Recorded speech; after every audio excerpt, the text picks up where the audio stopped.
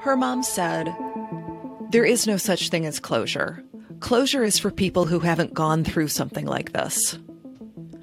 And that stuck with me because I think she's right.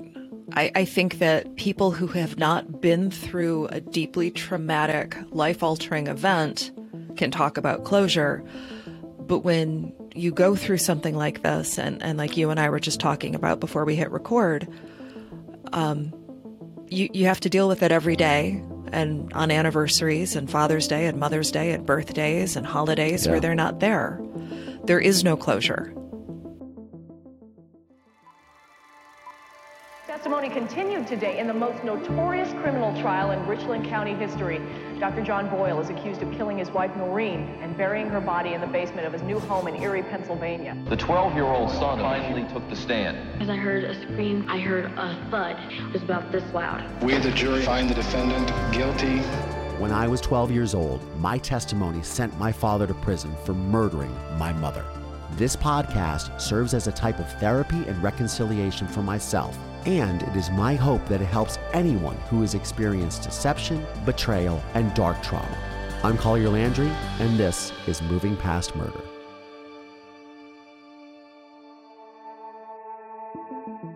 Hey movers, what's going on? Welcome back to another episode of Moving Past Murder. I'm your host, Collier Landry, and what's going on? What's going on? What's going on? So, funny story, my parents, George and Susan Ziegler, listened to the podcast, and they called me today because today's Father's Day. As you know, I just did the Father's Day episode, and they said, my dad called and he goes, "What's going on? What's going on?" Like, but very more monotone angel sounding. And it was really funny. And I was very, very confused. And then I realized he was taking a piss at me about the podcast and my little intro that I do. And he's like, "You should put that on a t-shirt." So maybe that's a good idea. Maybe I'll do that. Thanks, George Ziegler, for your recommendation. You have 2 shout outs in as many weeks on the podcast. Unbelievable. For those of you joining, thank you for tuning in. For those of you who found me on TikTok, well, let me tell you what, I'm having a lot of fun on TikTok and my Instagram lives, which are every Tuesday, 11 a.m. Pacific, 2 p.m. Eastern time. And we're going to be doing TikTok lives. I'm going to maybe try to do one this upcoming week. So anyways, as you know, I try to answer at least one listener question every single week when I start the show. And this one comes from Vivian1187. She saw me on TikTok, the amazing TikTok, and reached out to me on Instagram because you can DM me there. And she had this question. She says, "Collier, after binging your podcast these last several weeks, I just want to know how you handle your mental health. I too am also a trauma survivor and struggle with my mental health. Do you have any tips for PTSD sufferers like myself?" Well, Vivian, I am not a mental health professional, and I can only tell you my own personal experiences. But honestly, if you are struggling with your mental health, like I know many people who reach out to me because of the program, and they sort of find a kindred spirit with myself, with the program, you guys always ask, like, "Hey, your material's really resonating with me. What should I do?" Well, the first thing is to find a good analyst, find a good psychologist you can work with, a therapist. There are loads of them, and now there are wonderful apps out there where you can just directly connect with people, which is what I use. Full disclosure, I use an app. I found a guy a couple of years ago during the pandemic, and I said, "Look, hey man, I'm going through some struggles." At the time, I had just decided to quit drinking alcohol, and I was like, "Hey, I found somebody who had specialized in addiction." And not that I was an addict, but I wanted somebody that sort of understood, like, "Hey, I have all these issues pending, and I also have this thing that I'm trying to eliminate from my life as well, eradicate. It's not good for me. It's causing me a lot of anxiety." And I will get into that in another episode. I have a great guest that's going to come on. Her name is Jillian Teets. She is from Sober Powered. We are going to do an episode together very soon and discuss all the effects of alcohol and drinking and all those things. But we get back to what I was saying. So I reached out to somebody that really connected and resonated with me. I looked at his work and I was like, "Hey man, you seem really cool." And I wanted him to, again, understand that I had been through I had been through this extraordinary amount of trauma in my life, and I had taken a long break from therapy. I did not go to therapy for probably, here's the real truth. I didn't go to therapy from age probably 16 till I was probably like in my early to mid 30s. It all really started when I did a murder in Mansfield, and I reconnected with Dr. Dennis Marikis. And then I realized through our sessions in the film how important connecting with a therapist was going to be again. So I started going back. I worked with him a little bit. Then I worked with this other guy who I started with a couple of years ago. He's fantastic. Again, I found him through an app. The app is really cool. Hey, if the app wants to sponsor me, I'll mention its name. But the app was amazing because it was so convenient for me. And I think that now, it was the global pandemic. I was going through a lot, as we all were. And I felt the need to reconnect or to connect with a therapist. And I found him, and he's great. So for me, that's what I think you need to do firsthand. You got to reach out to a specialist that you can talk to, somebody you can talk to. The second thing is PTSD for me is really tricky because I had Dr. Angel Iskovich on this program a few weeks back. He did a book called The Art of Routine. I would say the number one thing that I talk about when I talk about with trauma survivors, like Kara Robinson Chamberlain, who's going to be on this program very soon. She was on our True Crime Survivors panel ahead of CrimeCon a couple months back. And Tara Newell, who you guys know, has been on the program several times. She was the one who ended Dirty John Meehan's life. And the series Dirty John is based on what happened to her and her family. She is a trauma survivor as well, and a friend of the program. We all discuss, Kara herself, myself, some other friends, Lenora Claire, we all talk about like what routine really does, because routine really helps you. I feel like if you're a trauma survivor and you're going through extreme PTSD, you just want some normalcy. And I feel like when you're able to really connect in that routine and come to expect it, and it makes you feel like you have control of your life in a lot of ways, because so much, and look, everyone's trauma is different. There's, I have non-combat PTSD, right? There are men and women in our armed services that have massive PTSD related to combat related trauma. And, I feel like everybody who goes through this type of trauma all really connects with having a routine. And that routine, just whatever that routine is for you, whether it's a ritual of getting up every day and meditating, going to do yoga, whether it's going and running 5 miles. For me, it's either running, swimming, or biking. Like I get up and I either swim like a mile in the mornings, or I go for a run for, 3.5 to 5 miles, just depending on how my knee feels. There's a lot of things I do.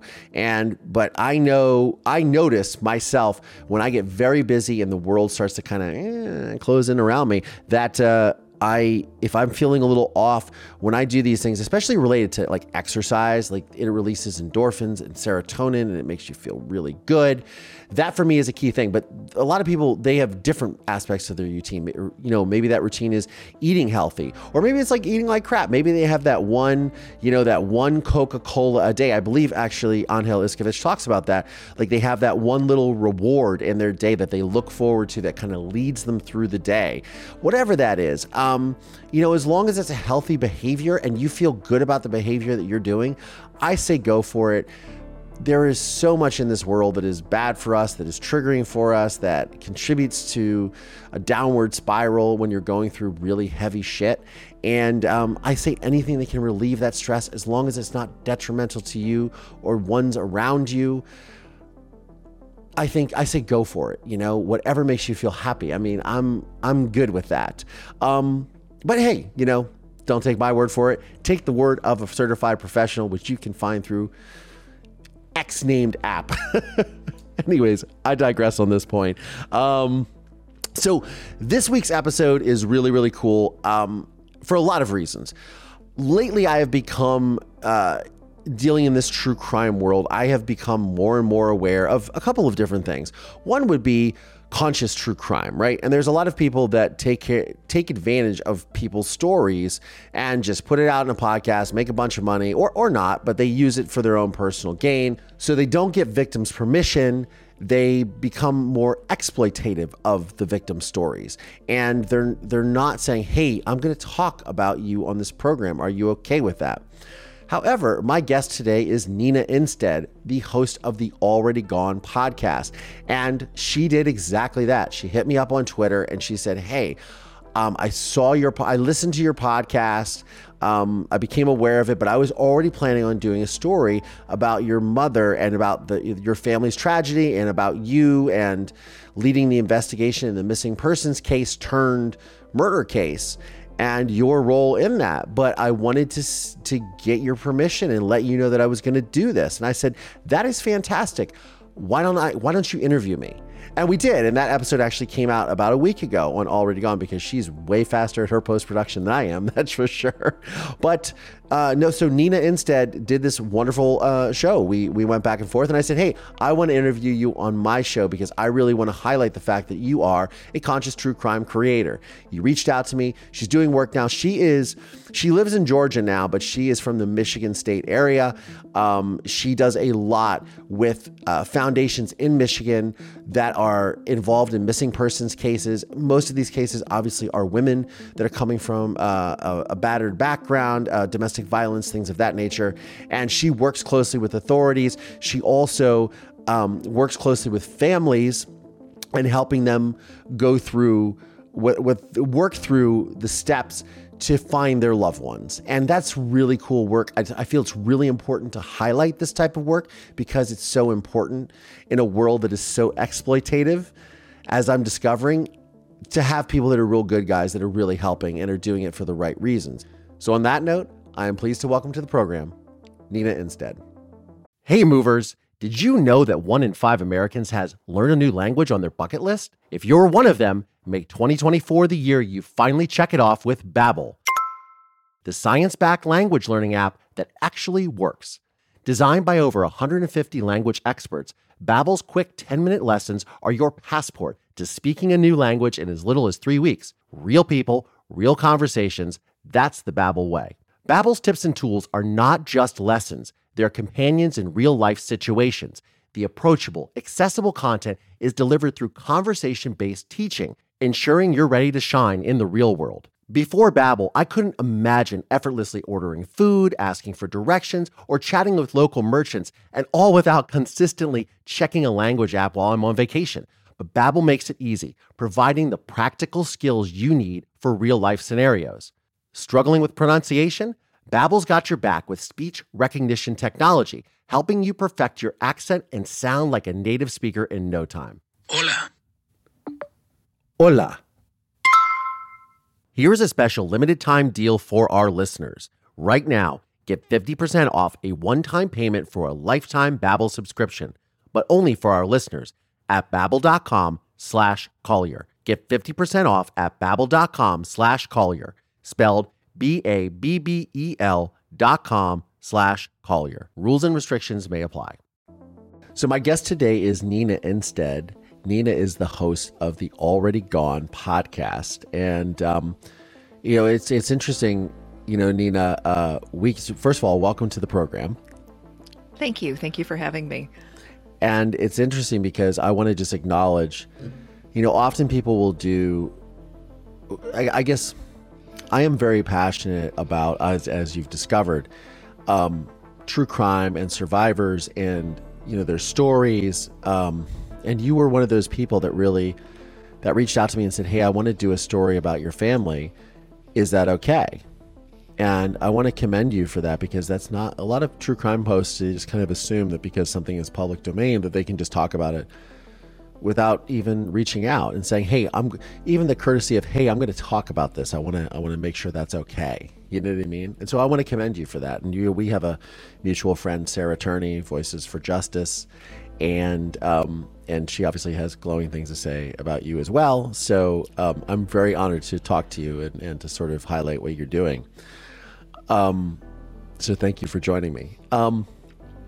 One of the things that, you and I were discussing, and you sent me a sample episode, But let's get into what is sort of, I'm very interested in why people have come into true crime.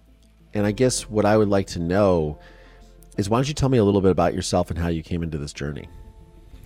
So my journey into true crime started when I was very small. When I was about 3 years old, my parents separated and I went to live with my grandparents, my mother's parents. And I lived with them for about 2 years. And during that time in Berkeley, Michigan, there was a serial killer who was murdering children between 1976 and 1977.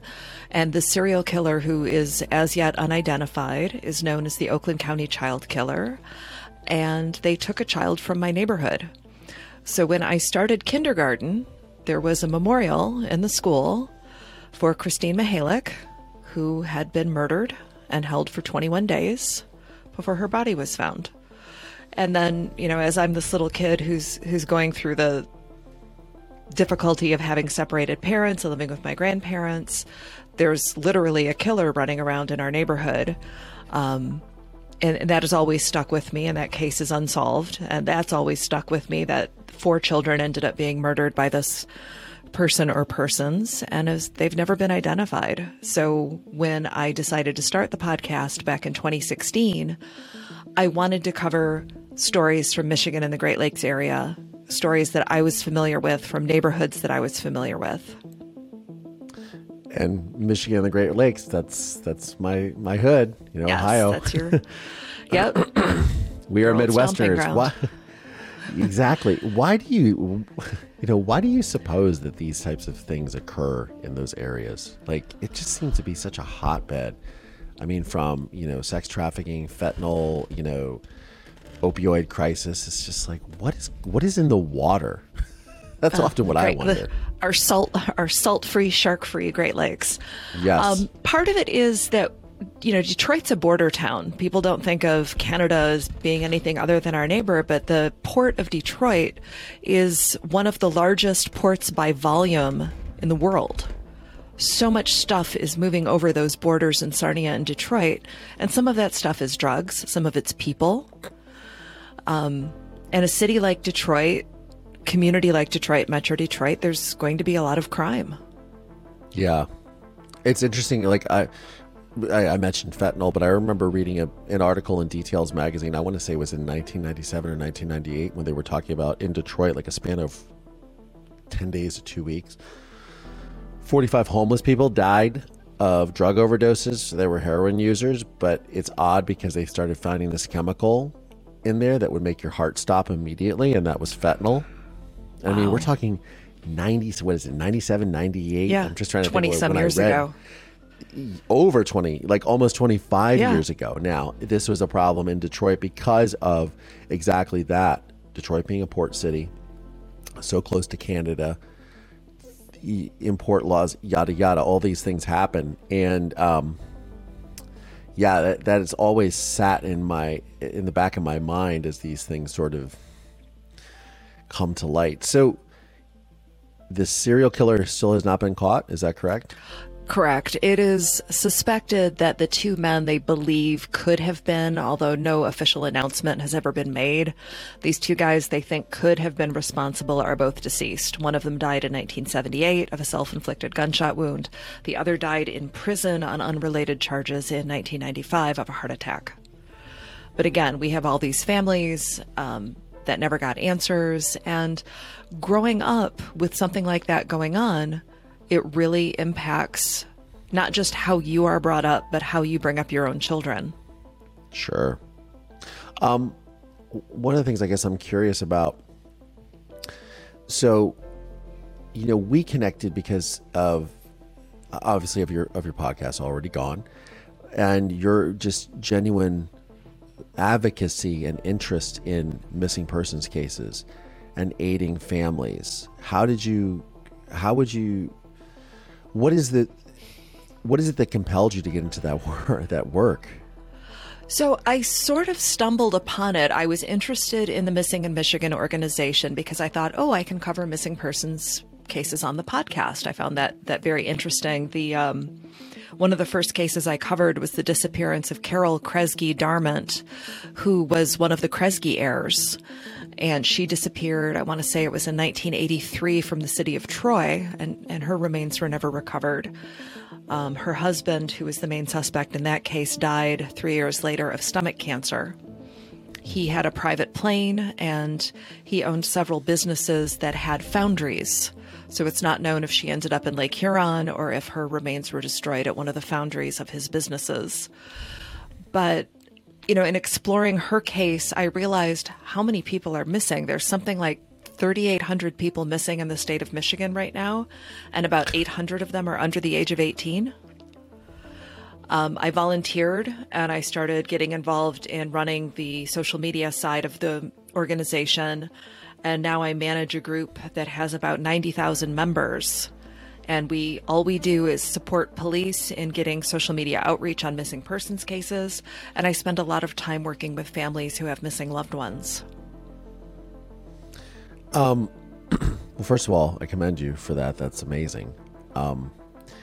You know, we were discussing in the interview that you and I did for your podcast about the necessity for being this voice for these people, and sort of how I've been lately, as I talk about this more and more on the podcast, realizing that had I not been the voice for my mother that stood up for her, things might have gone a lot differently. Yes, absolutely. And so when you're working with these victims who are looking for their victims and who are trying to be that, what is sort of your first step with them? What is it, you know, that you come to with experience-wise of saying, because I think it, you know, one of the things that you and I discussed was people often look at law enforcement and go, law enforcement isn't doing enough. Law enforcement hasn't done this.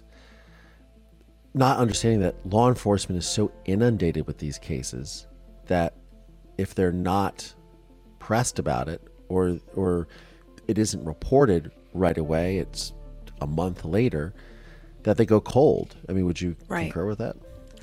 So I think sometimes people are under the misconception that, you know, a detective is sitting at his desk waiting for work to be assigned, when in actuality they have several cases that they're working on concurrently, and your missing loved one's case may be one of those cases, you know, just one in a pile of things that they have to work on. So I encourage families to be their own best advocate. When it's a missing teenager, like a high school student, I'll say, all right, have you called the high school? Have you spoken to their counselor? Have you spoken to the school resource officer? Have you spoken to the principal? Because the school may not know that they're missing, or they may just think, oh, they're missing, but it's not a big deal. But if you talk to them, maybe they can talk to some of your child's peers. Maybe they can talk to the school resource officer. Maybe they know of an incident that happened at school that led to them going missing. Putting out posters and flyers.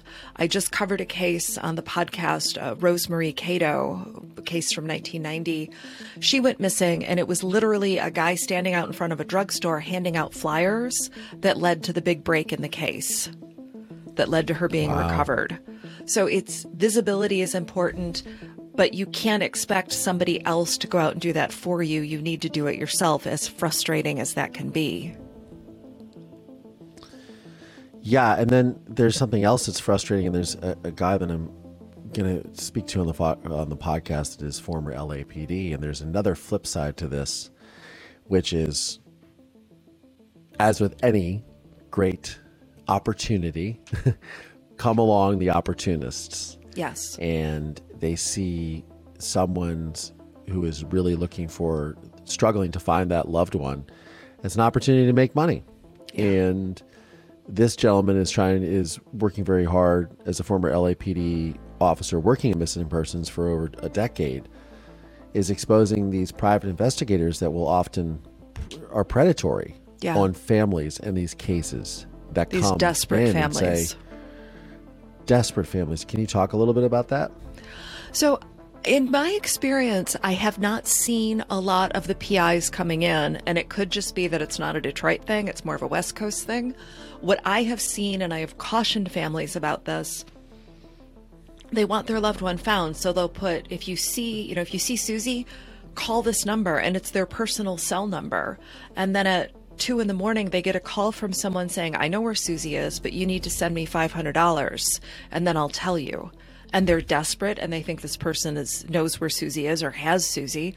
So they send the money, and it's actually an extortion attempt. This person doesn't know Susie and doesn't have any information on their loved one. And it happens all the time. I mean, I personally see it happen several times a year.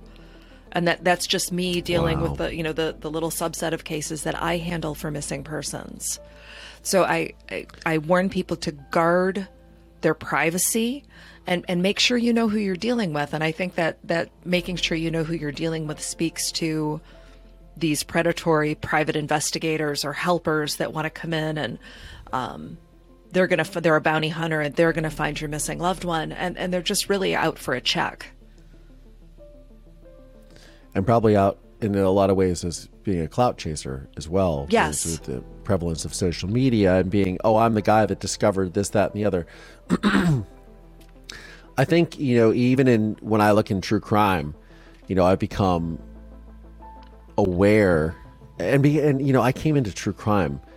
I made a film to tell the story of my mother. I made it with a 2-time Oscar winner.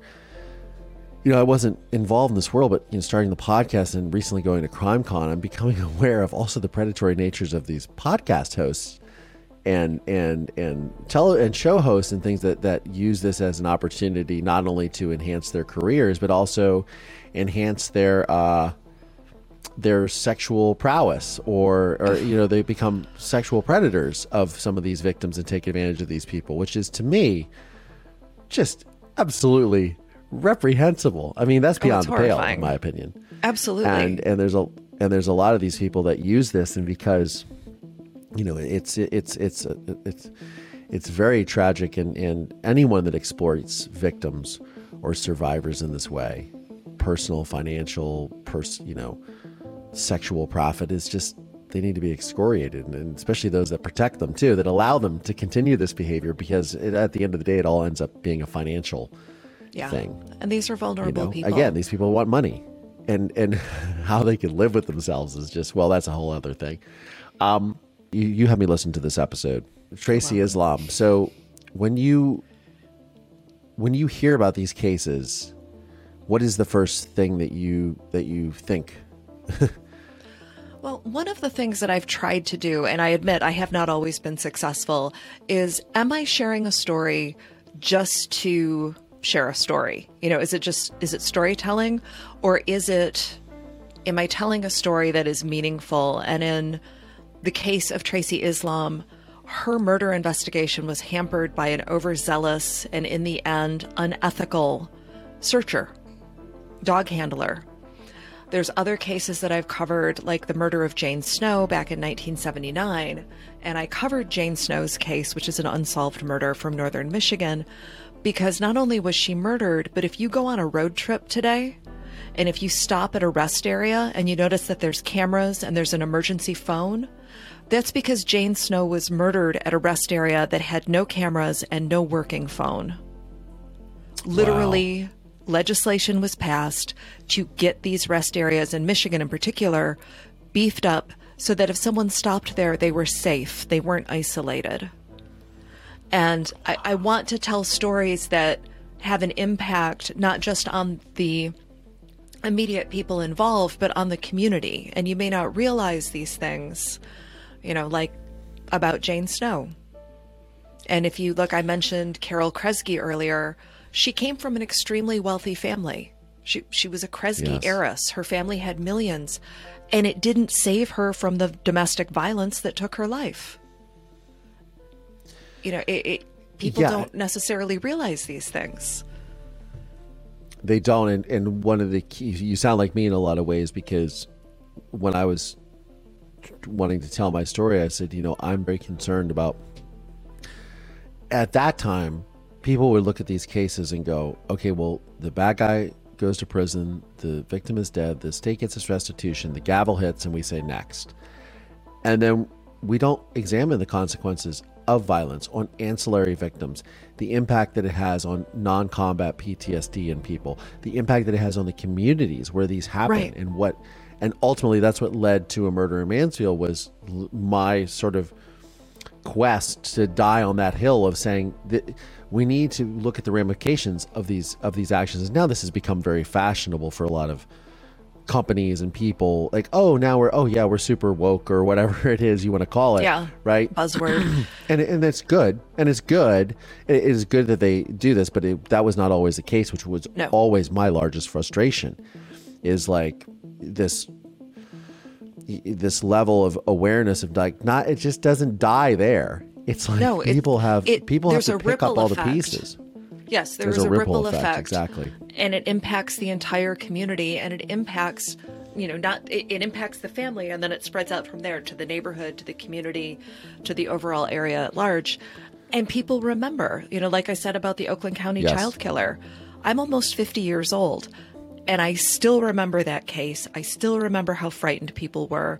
And when my kids got to be a certain age, can I walk around the block by myself, Mom? And I really had to think about it. Yeah. It doesn't just end. The story doesn't end. It's not like a book where you just close it and it's over. It continues. It persists. Again, Raising awareness on these things is where it really starts. I think that when you talk about the ripple effect, and I think that some people go, they don't understand the impact, but then they see like the O.J. Simpson case. They see these school shootings. They see things like this that are that have such a massive impact on the communities. But then they go, well, it's a small town murder. It's like, but it's even bigger there.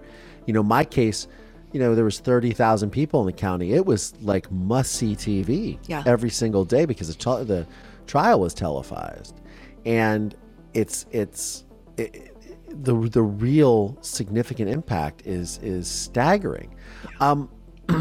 What do you say to people what would you say as someone who has turned their passion and their personal childhood experience into a form of advocacy for this, and then using your podcast as a platform for that? What would you say to someone who, a lot of times these people are scared to report, or they're scared to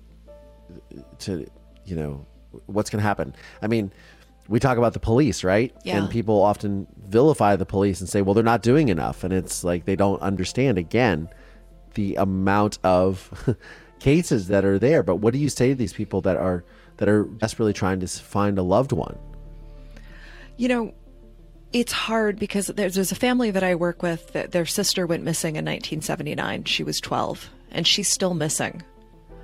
And I'm still in contact with her sisters, who are still actively searching for her. And we probably correspond every other month, and they'll say, well, what do you think about doing this? And you have to advocate. You have to be the advocate for your loved one, because nobody else is going to do it. And it's not that police aren't interested. It's not that your neighbors aren't interested. It's that, unfortunately, you own it.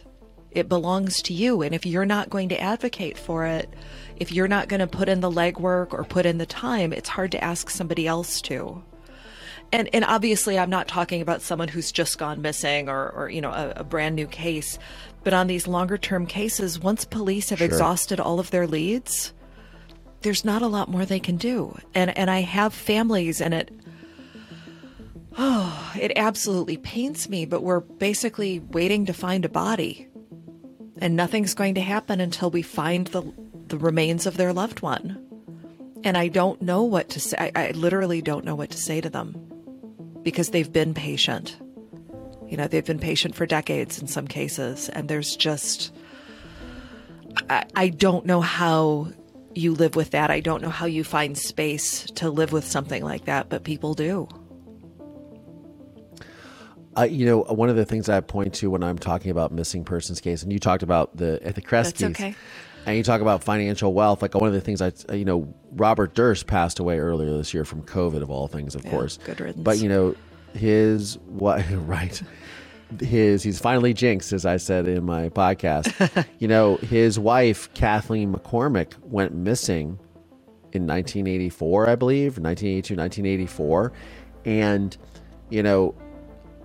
the Durst family has a lot of money and a lot of power in New York City real estate, right? But that wasn't the reason why the case, it wasn't like the family was trying to push the case under the rug. Like his brothers and sisters were terrified of him. And he, or his brother at least. And, it wasn't really because of that. It was just because, again, she went missing and there was no follow-up with it. And primarily because there was no follow-up with him. Right. But, they were just getting ready to try that case because he essentially admitted to killing her on the witness stand in the other trial. Yeah. And it's and that's such a high profile case. I mean, there was a miniseries done about Robert Durst on HBO. Yep. And even then you don't ultimately have the payoff that I think that a lot of these families hope, which is the justice that they get. I mean, for me, I did a TED Talk called "What If the Answer You Seek Is Not the Answer You Need?" And essentially it's just that. It's like even confronting my father in prison, hoping to get some sort of answer as to why he murdered my mother. At the end of the day, I'm dealing with a sociopath. Now, at the end of the day, for me, I ended up getting what I needed because I feel that just because he would have said, "Oh, I did it," that wasn't going to lead to some sort of big revelation with me. That I would have brought more questions. So what do you say to people that are really seeking that closure? So there was a couple that went missing out of San Angelo, Texas. A girl named Sally McNelly and her boyfriend disappeared over 4th of July weekend. And they were recovered months later, but no one's ever been charged in their murder. And her mother said in a YouTube video, "There's no such thing as closure. Closure is for people who haven't been through something like this." And that really stuck with me, that, someone like me who's never had a deeply traumatic, life-altering event can say, well, I'd really like to bring closure to the family. I don't think there is any such thing as closure in a case like this. I don't think so either. Which is why I call my podcast Moving Past Murder. Yeah. It's finding those unique ways to move past these things.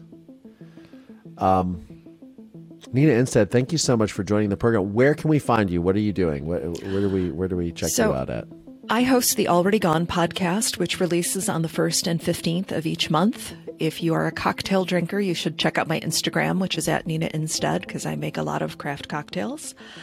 And if you are interested in missing persons in the state of Michigan, I run the Missing in Michigan Facebook group, and I'm the social media coordinator for the Missing in Michigan organization. That's fantastic, and thank you for the work that you're doing. As far as the cocktails, I quit drinking a couple of years ago, so I'll look for the non-alcoholic. Fair enough. The non-alcoholic mixers. I'm into that. Thank you so much for your time, and again, thank you for reaching out to me because you wanted to tell my story, and you're one of those people I feel that's doing true crime right in the world, and advocating for survivors, victims, and respecting their stories, and you should be commended for that, and I appreciate it. Thank you. I appreciate you. Thanks for the opportunity to speak with you today. Well, that was a really interesting conversation with Nina. It's encouraging to see someone like that out in the world doing her best to help people and help families. It's also discouraging to hear these stories of these people that are just looking for answers and looking for closure and trying to find these loved ones. I mean, ever since I've created, a Murder in Mansfield, ever since I started doing this podcast, I have become really aware of how unique my particular situation was with my mother. And having somebody who is an advocate speaking out on behalf of someone who is a missing person. Again, it was treated as a missing persons case by the Mansfield Police Department. It wasn't until Lieutenant David Messmore listened to the word of an 11-year-old child saying, "My mother is not missing, my mother is dead, she would never leave me, this is what I heard," and ultimately everything ensuing and the case, them basically taking the word of an 11-year-old child. And I am so grateful because I didn't really understand at the time or even into adulthood of how unique that is. And just to be able to do that for my mother, it brought me so much peace, right? Unfortunately, there are others that are not so fortunate and so lucky to be able to find their loved ones and to get the answers that they need for the closure that they so desire. And it's really wonderful to know that people like Nina are out there trying to help families Sherpa through these tragedies, take care of themselves during these tragedies. Like she says, are you drinking enough water? Did you eat today? These things are really, really important, because when you become so obsessed with something, I was as a child, it becomes the whole light in your world, in your universe, because you're just trying to find out what happened and get those answers and call attention. But, it really is amazing to hear the work. And we're going to be, I'm going to be interviewing other people on the program that work with missing persons cases, that also deal with private investigators, and they also deal with corruption in these private investigators and people that are, running scams and trying to take people's money based upon the disappearance of their loved ones. I mean, it's a lot. It's really, really heavy stuff, but I just am really grateful to Nina for the work that she's doing. I really want to highlight that. Her podcast is called Already Gone. We are going to have links in the bio and the show notes of this program to the organizations that she works with in the Michigan and tri-state, Ohio, Indiana, Michigan area, and also any other affiliates that she has. Those will be in the show notes for you guys to check out on this episode. So again, thank you very much for tuning in. And I want to hear from you guys. Was this episode beneficial? What do you think? What would you do if one of your loved ones went missing? What would be your action steps? What would it be? Who would you call first? Hopefully it would be the police, but what would your plan be? I mean, we never want to think about these things, but we also want to be cognizant and we want to be ready. I mean, let's not live in paranoia, but let's acknowledge that these things do happen, I feel. But look, hey, that's just my opinion on the subject. I want to hear your opinion, because you are my audience and I'm making this content for you guys. And I want to deliver with the best possible content that you guys want to hear. So please, I love hearing from you. Reach out, DMs, Instagram, Facebook, Twitter, on TikTok, YouTube.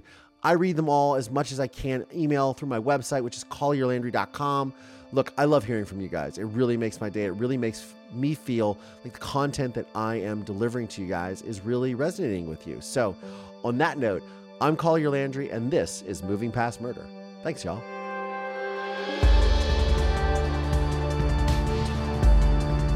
This podcast is made possible by support from listeners just like you. Please subscribe via Apple Podcasts, Spotify, Audible. Find us on YouTube, youtube.com/callyourlandry. The film A Murder in Mansfield is available on Investigation Discovery, Discovery Plus, and Amazon Prime Video.